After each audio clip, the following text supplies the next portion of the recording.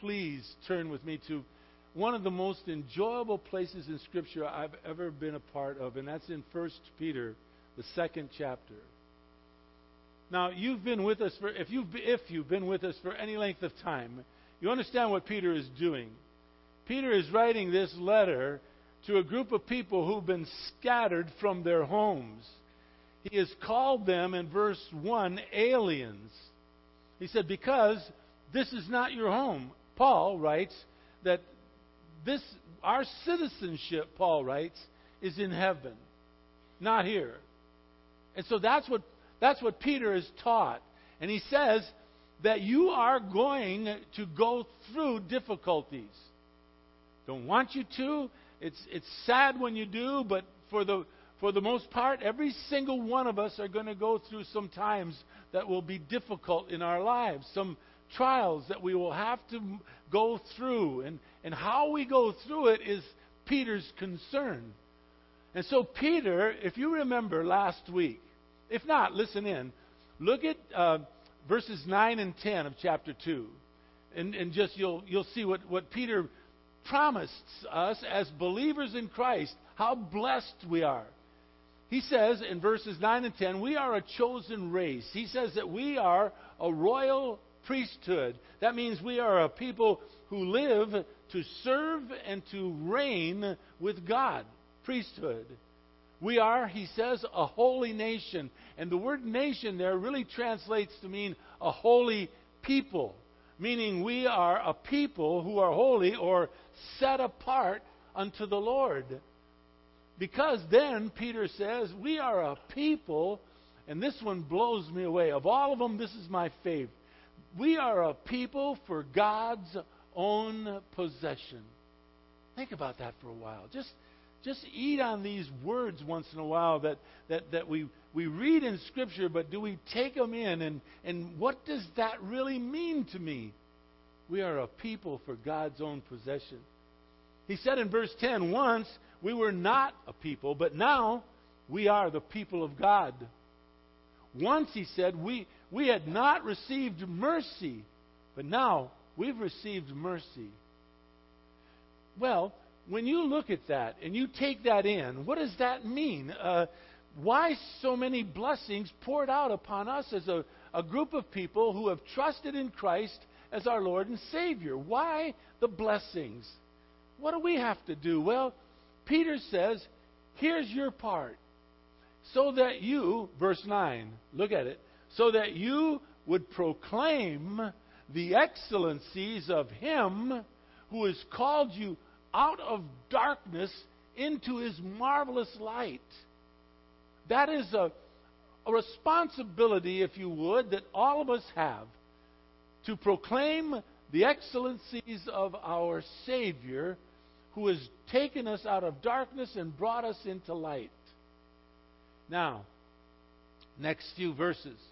Verses 11 through 16. Peter, realizing that if we go out and proclaim the excellencies of Christ, we are going to receive more persecution. It's going to come our way. And so Peter wants to tell you and me, how do we behave in the midst of trials when people persecute us for our faith? I absolutely adore studying the Bible like this because it starts to fall into place. And by now, which is true in every book I've ever studied, it has its own life. By that I mean, now I just hold on and preach what's coming next because it has a very certain pattern.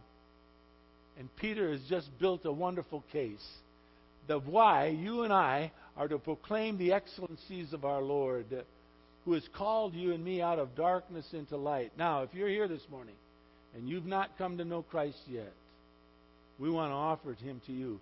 Not that we have anything special. He is there waiting for you with open arms. And He wants for you to be a part of His forever family. And what we would like to do as a group of people is to show you how wonderful our Lord is, so that the transition you would make from from a non-believer to a believer would be somewhat, not easy, but would be easier. How's that for using a better word? Not easy, easier. Okay. Well, I want you to read with me verses 11 through 16. And I want you to see what Peter is saying. It's magnificent. Honestly, it is, folks. It is absolutely magnificent, these words. He first off begins by saying in verse 11, Beloved. Beloved. I urge you as aliens and strangers to abstain from fleshly lusts, which wage war against the soul. He says in verse 12, Keep your behavior excellent among the Gentiles, so that in the thing in which they slander you as an evildoer, they may, on account of your good deeds as they observe them, glorify God in the day of visitation. Verse 13, Submit yourself for the Lord's sake to every human institution, whether to a king as one in authority or to governors sent by him for the punishment of evildoers and for the praise of those who do right. For such is the will of God, that by doing right you may silence the ignorance of foolish men. Therefore, he says in verse 16, Act as free men. Do not use your freedom as a covering for evil, but use it as bond slaves of God. Now really, that's the message. It's really plain right there before us. Live this way as people observe the way you live. Live it in such a fashion that you might glorify God through the way you live. In other words, proclaim the excellencies of Him who has taken you out of darkness into light. And don't let your freedom, you see, you and I, as believers in Christ, are the most free people on the face of this earth. We have a freedom that goes beyond anything else anyone could ever imagine.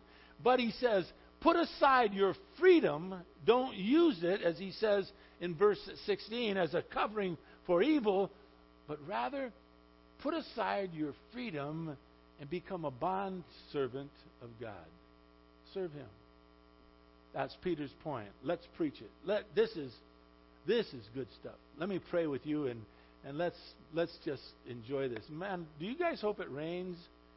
I do too. It just looks so beautiful when it looks like this to me. I mean, I enjoy our weather here in Southern California, I guess, as much as the next person. But there's just something about overcast days that are just kind of pretty to me. Anyways, does that have anything to do with the message? No. Does that have anything to do with your old age? Yes. My mind just wanders. Father, we want to thank you for this wonderful, wonderful privilege. We gather together in the name of your Son, our Lord and our Savior, Jesus Christ. And we gather together in His name, Father, so that we might understand and learn more about Him and therefore understanding more about you. And we ask that God, that the Holy Spirit would guide us, lead us, teach us, do everything that, Father, you have called Him to do within our lives. Would you, Father, as you've written down in the book of Psalms, the 119th chapter, would you open up our eyes so that we might behold wonderful things that come from your law? Let us understand what you want to say to us today. Let none of us feel coerced. Let none of us feel forced or pushed into doing something we don't want to do. But, Father, let us see how much you desire for us to serve you in whatever fashion that might be. And so move me aside so that this would be something that we would understand, that it wouldn't come from my heart, but really come from yours through me to the people here at this church. Let it happen in that fashion, Father. And I beg of you that we would all see you, not any person. So, Lord, bless us. Thank you for your kindness. In Jesus' most precious name, amen. I'm going to say to you before I even begin this thing how much I love you guys. And I am overwhelmed with, I guess, Thanksgiving and this time of the year. I am a sucker. I am a sucker for Christmas trees that are lit. I know maybe it's not biblical. I don't care. I love Christmas trees. My father used to always go out, and we lived in Michigan, and it'd be cold, and he'd go out and get a tree for us at home, and he'd always get home. It was predictable. When he'd come home, my mom's name was Ann, his name was John. She said, "John, yes, Ann, why such a big tree?" "Because I want it to be big, Ann. I want it big for the kids." And so we used to always decorate it and have a great time as a family doing that. So whoever did this, thank you. I find it very lovely. Let's get to the message. You know what's sad about what goes on in your life and my life? I'll tell you something that's sad. Most non-believers, if not all, build their ideas on what we do here at this church, what we believe in Christ, what we call as a faith of Christianity, not on Jesus Christ, but they build it normally on us. What they see us do, how they see us behave. Your neighbor, your fellow workers, your friends, your family, they're going to read your behavior far more than they'll ever read a Bible. And so what they see in you and in me, they will then judge our Savior through our actions and reactions. That's sometimes sad. I know this is important because on the Sermon on the Mount, the greatest message ever given, Jesus Christ said in Matthew chapter 5, verse 16, He says, "Let your light shine before men in such a way that they may," watch, "see your good works. Therefore," He says, "they may glorify your Father who is in heaven." And so this isn't my principle. This isn't even the principle of Peter. It's the principle of our Lord that you and I are to let our light shine before mankind so that they might glorify God as they watch you and me live for Christ. That's a big responsibility. I understand that. So do you.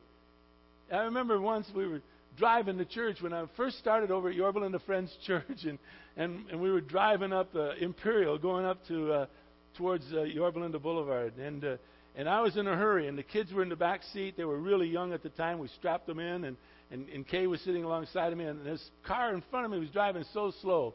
Not really. I wanted to go fast. They were probably driving the speed limit. So I wanted to get around them.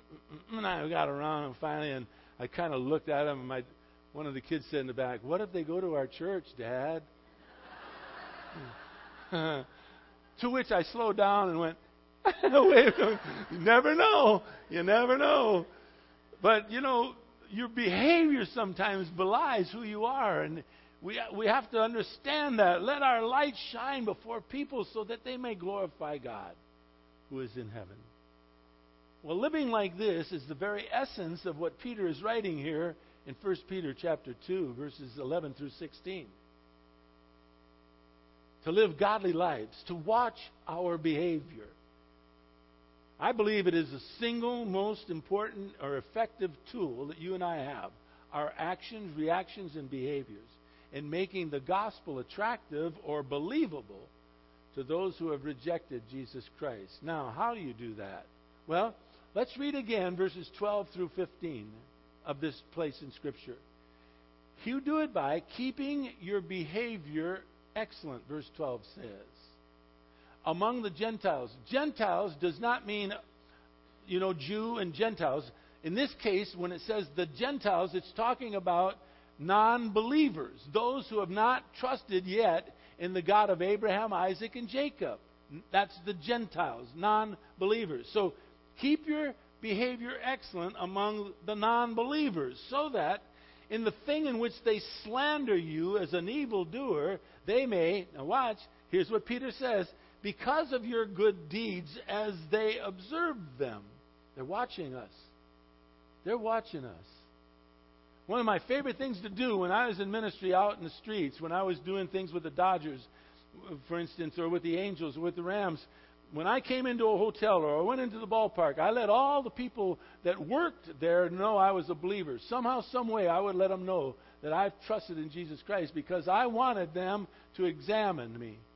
I wanted to, number one, it was for my good. It kept me on guard, but it also gave them an opportunity to see what is acceptable behavior.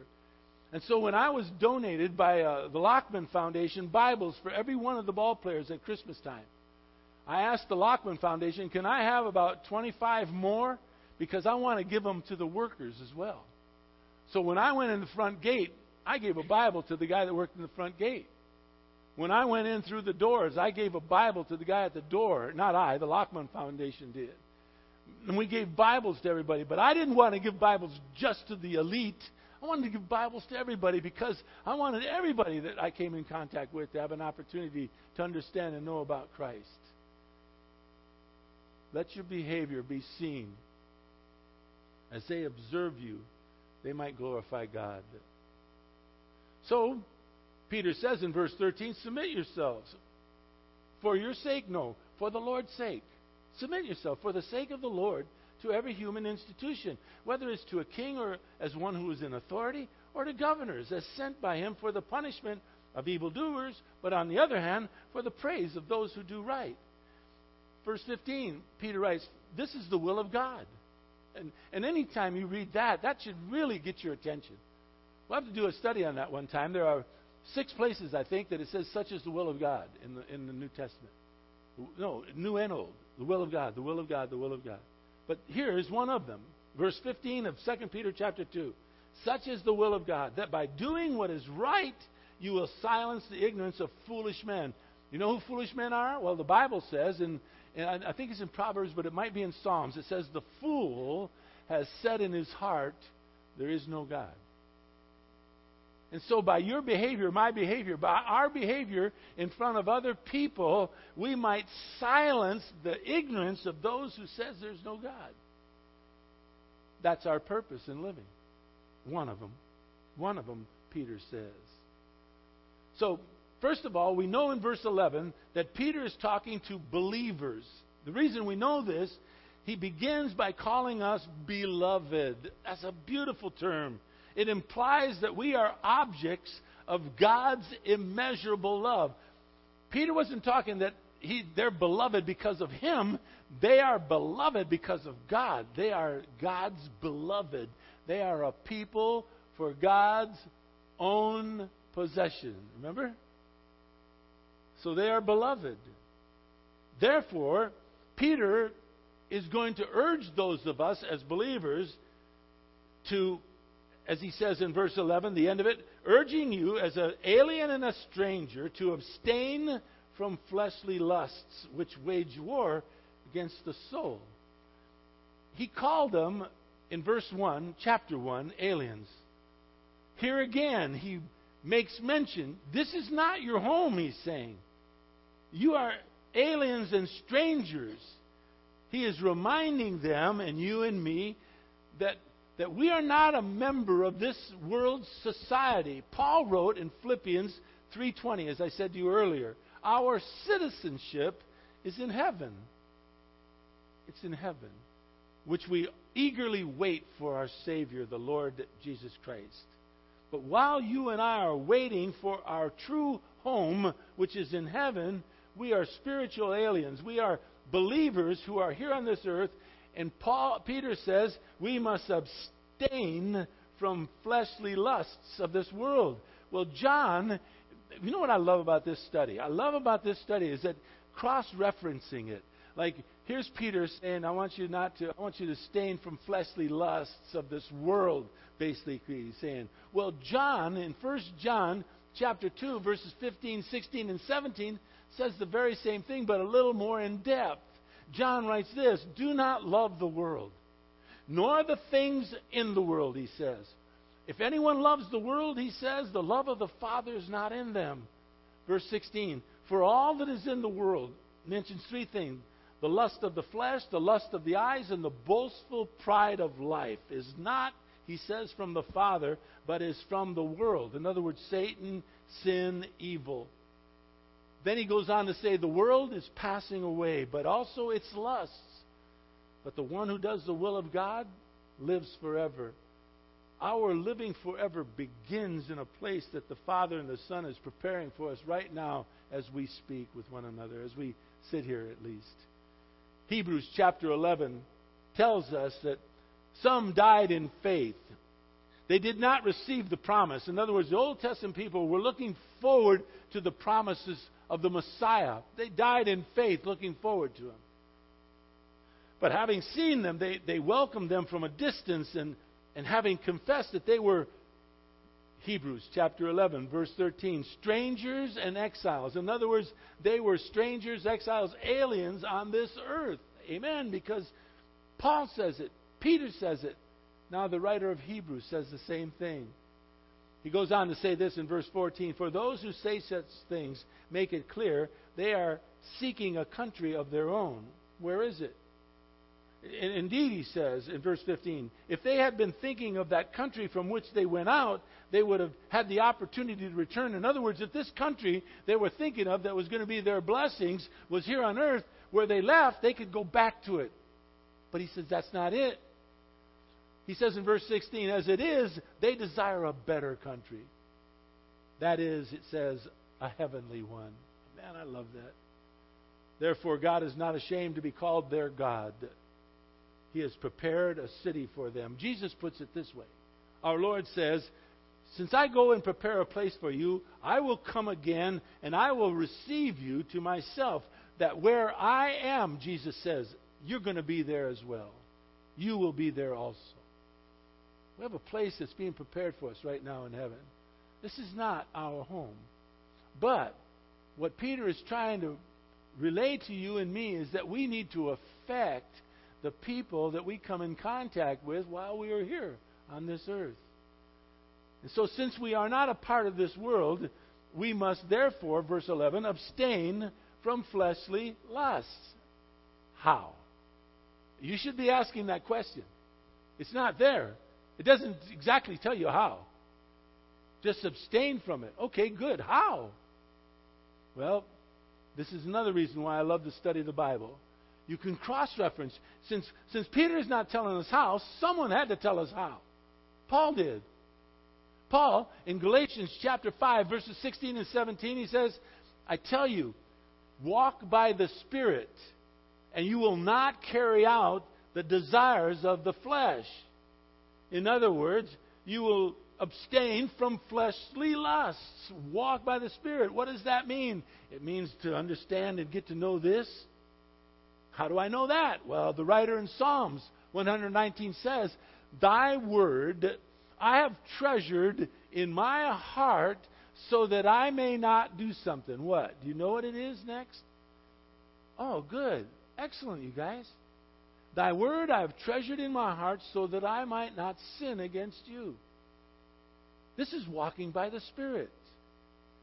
Getting to understand the Word of God in such a fashion that it starts to incorporate your thinking so that when you desire to do something that you know you shouldn't do, you walk by the Spirit of God, not by flesh, and you'll not carry out the desires of your flesh. Listen, he says in the next verse, verse 17, the flesh will set its desire against the Spirit, and the Spirit will set its desire against the flesh. In other words, God and Satan, or God and sin, are in opposition. That's what it says.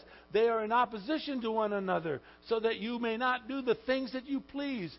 I want you to know something. You're not alone when you feel like, I mess up. I listen to a message, and I know what I'm supposed to do, and then I leave here, and oh my gosh, I fall short.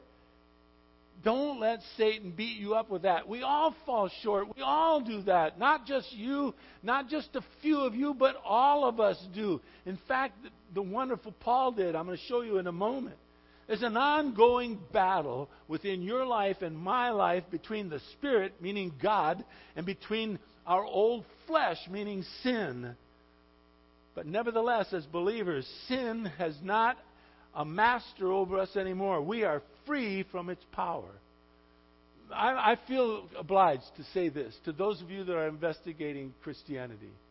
As a non-believer, you have no choice but to sin.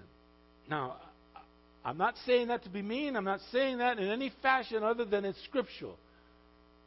Paul wrote in Ephesians chapter 2, verse 1, 2, and 3. Listen, please, because he's talking about those of us who have made a transition from death into life, darkness into light. And he says, you were, Ephesians 2, 1, you were dead in your transgressions and your sins, in which, he says, you formerly walked. In other words, that's the way you walked before. According to the course of this world, he says. According to the prince of the power of air, Satan, he says. The spirit that is now working in the sons of disobedience. In other words, those who have not made that transition from light, from darkness into light. Next verse nails it. Here's why I say that you have no choice. Among them, you too, all formerly lived. In other words, before you came to Christ, this was your lifestyle, my lifestyle, our lifestyle. In the lusts of our flesh. We indulged in the desires of the flesh and of the mind. Now watch. And we're by nature. Folks, by nature means that is your habit. That is what you do. You were by nature children of wrath, even as the rest. So we all have that. I feel obliged to say that to those of you who are investigating faith and wondering why I'm not doing what I'd like to do. None of us do, but you have no hope. We have a hope, believers in Christ. We have a hope. Some good news. The command in verse 11 says we are to abstain. Remember now, he's talking to beloved. He's talking to believers. Abstain, he tells us. We have the ability, through the indwelling Holy Spirit that lives within us, to restrain ourselves, to abstain ourselves from old lustful sins, our flesh. Even in a culture like this that is dominated, for the most part, dominated by sin, immorality, moral depravity out there, Satan, the society in which you and I live is not an excuse for us to continue sinning. It's not. We're to abstain from fleshly lusts. But you need to know this. Because the word abstain is in the present, middle, infinite tense, it means that as believers, you and I are going to have to continue struggling with sin and temptation throughout our lives until we go to be with the Lord. The battle with evil does not cease at salvation. So there is a battle going on. And rightfully so. If you're trying to straighten your life out and you wonder why you fall short once in a while, or even a lot of the time, it's because you're in a battle. So you ask again. And by the way, the moment you come to Christ, for the most of us, it intensifies. It gets even greater. So how do we defeat this old nature? Well, there's a great, I don't know if it's true or not, but it's supposed to be some old gospel preachers did a story about two dogs that lived within them. One dog was a dog of sin. The other one was a dog of righteousness. And they were constantly at battle with one another. And so the right question to ask is, which one wins? And the old preachers used to say, well, the one you feed. It becomes dominant. That's why in the book of Psalms it writes, thy word I have treasured in my heart so that I will not sin against you. Feed your spirit. Feed your spirit. Peter, by using the phrase in verse 11, which wages war against the soul, he is telling you and me that it is a struggle that is waged for our innermost being, our minds, our souls, all that is within us. It's an intense struggle that every one of us go through. I want you to see this. Hero of heroes to me, besides my Lord, of course, is Paul. But now Peter's climbing up that scale. I love old Peter.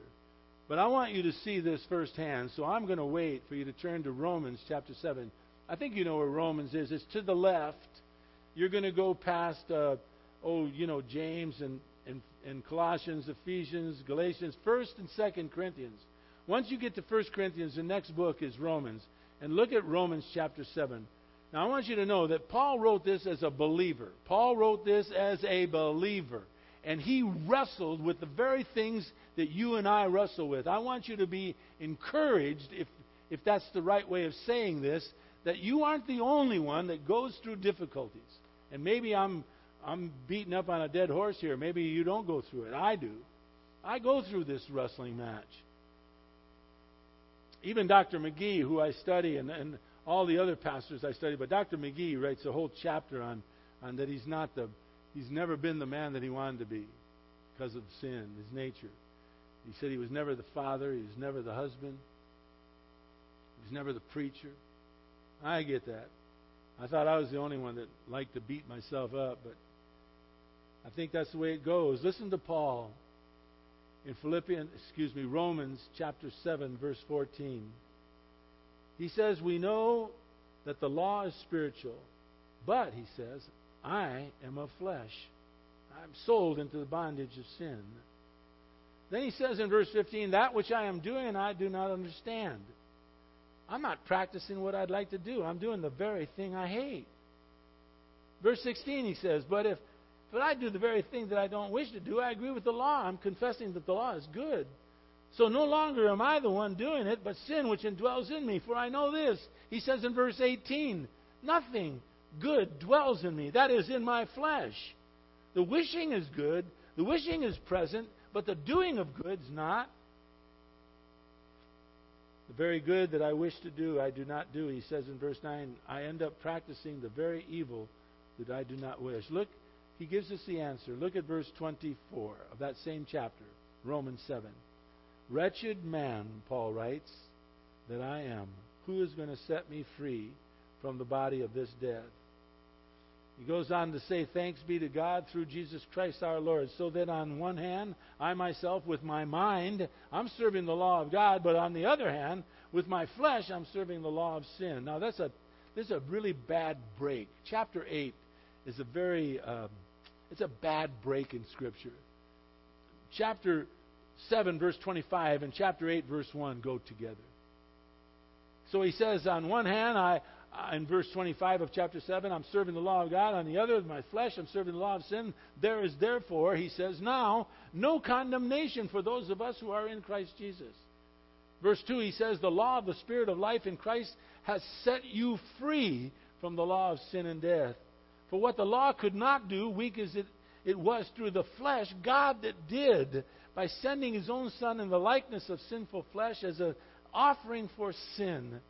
He condemned sin in the flesh, verse 4, key, in order that the requirement of the law might be fulfilled in us who do not walk according to the flesh, but according to the Spirit. How do we walk according to the Spirit? Only way, guys. Only way. Only way. You can walk as good as you'd like to walk, but if you do not know what God is asking of you in your life, then you're walking on a path that might not be God's way. Treasure His Word in your heart so that you may not, by the grace of God, sin against Him. That's how you walk in the Spirit. Now, I want you to know that Paul goes on to say it is a personal discipline. Now, this verse I love because it's in. You don't need to look at it. Go back to 1 Peter chapter 2. But let me just read to you what Paul wrote in 1 Corinthians chapter 9, verse 27. He says, I discipline my body, and I make my body my slave. In other words, I don't do what I want to do anymore. I've disciplined myself in such a fashion that I do what God wants me to do. And the only way you and I will know how to do that is by understanding the Word of God. I love that particular verse. It's 1 Corinthians 9:27. I discipline my body, I make it my slave. If you hear nothing else that Peter is saying to us in these verses 11 through 16, please listen to this thought. The battle that you have against sin is won or it is lost on the inside. It starts within our minds. And James James agrees. In James chapter 1, verse 14, he says, when you are tempted, but each one, he says, is tempted, when they are carried away and enticed by their own lust, in other words, by their own mind, they think of something and they are tempted and they are carried away by it. And when lust, he says, is conceived, James does, in James 1, verse 15, that's conceived in the mind. It gives birth to sin. In other words, we carry out our thoughts. And when sin is accomplished, then it brings forth death, the writer James says. So Paul, James, Peter, the writer in the Psalms, they all agree. Treasure the Word of God in your heart so that you would not sin against the Lord. So in verse 12, Peter says this, keep your behavior excellent, so that when people observe you, they may end up glorifying God. That's another purpose for you and me to take life, to live this time as going through Thanksgiving and Christmas, to keep our behavior above board. Basically, Peter is saying this, in order to effectively proclaim the excellencies of this God in whom you love, you need to transform your inner life. You need to allow your actions, your inner actions, your actions to match the Lord's desires. That the world might see yours and my walk as legitimate, as genuine. It's Bible, folks. It's understanding and knowing the Bible so that we can walk in the Spirit and not in the flesh. Therefore, verses 13 and 14, we're going to brush over them. We're to submit ourselves for the Lord's sake. No, submit ourselves for the Lord's sake to every human institution. That means be obedient, whether it's to a king as the one who is in authority or to governors who have been sent by him for the punishment of evildoers and to the praise of those who do what is right. Our obedient walk with Christ, therefore, verse 15 tells us, might silence the ignorance of foolish men. Again, that's our purpose as living as a believer. I hope you're catching what Peter is trying to say here. It's magnificent, folks. It is brilliant. His concern, his purpose for you and me as believers is this: the life that you and I live is lived for our Savior. It's not all about us. We can't do what we want to do when we want to do it. No, we're to live for Him. We are His ambassadors, He's told us. And we are to try with every breath that we take to capture people from the very grasp of hell and lead them to our Lord in heaven. We are to proclaim the excellencies of Him who has called us out of darkness into light, which leads Peter, at least for this section that I've chosen, verse 16. It leads him with this final thought for today at least. And it's as clear as could be. Therefore, he says, verse 16, act as free men. You are more free than anyone on the face of this earth if you're a Christian. But don't use your freedom as a covering for evil. Rather, he says, use it as a bond slave of God. Serve Him with every living moment that you have been given by God. Use it as an opportunity to serve Him. Move your precious freedom aside and become a bondservant of your Lord. That's Peter's message in a nutshell. Now, we're going to have people up here that want to pray with you. If there's any of you that need prayer, and I've been told that there's plenty of people that are coming up asking for prayer, please do not be shy. If you want someone to pray for somebody, or if you want to come up and find out more about what is faith or anything that you might, come up and ask. These people up here in a moment will pray with you. We'd love to be a church that prays for one another. I want this to be a vital part of our church, and I think it's becoming. Secondly, and this I don't like doing, but I've been asked to do it a lot. Tomorrow night, men, we have a meeting here at 7 o'clock to 9. We study through a book. It's really nice. It's casual. We talk a lot about the things of the Lord and how can we become more a man of God. There's about 30, 40 of us that come, sometimes less, sometimes more. Please come if you can. Be a part of it. Tomorrow, one of Kenny Hutchison, who was my dear friend up in Seattle, one of his buddies, a guy that worked on his staff, is here. He was to church last night. He's going to come Monday, and I'm going to ask him a little bit about what was Kenny's type of leadership and how did it fit, and we'll be able to kind of pick his brain a little bit. So men, come if you can. What else have I forgotten? I don't know. I've told you I love you already, haven't I? If I hadn't, I should have. And I want to show you my very beautiful poinsettia. Can you guys see it okay? Vanna White. I know. I love you very much. You know I do love you guys. Hope you had a great Thanksgiving. And I hope this time for Christmas will be one of the best you've ever had. I do pray that for you. Love you guys so much. Father, thank you for today. Thank you for Peter. It's just fun watching him lay these things out before us, Father, and to see how we're to live and how you've made us, and that you've given us so many blessings so that we might proclaim the wonders of who you are. You've taken us out of darkness. You've brought us into life. You're preparing a place for us in heaven. You call us aliens to this earth because this isn't our home, our citizenship. Paul reminds us is in a place that one day we will see called heaven itself. Can't even imagine what that's going to be like, Father. Now, while we are here on this earth, may we abstain from fleshly lusts and desires, and let us walk by the Spirit. Let us discipline our bodies. Now, Father, thank you for this time together. In Jesus' precious, precious name. Amen. I love you guys so much. Have a great day. Have a great day.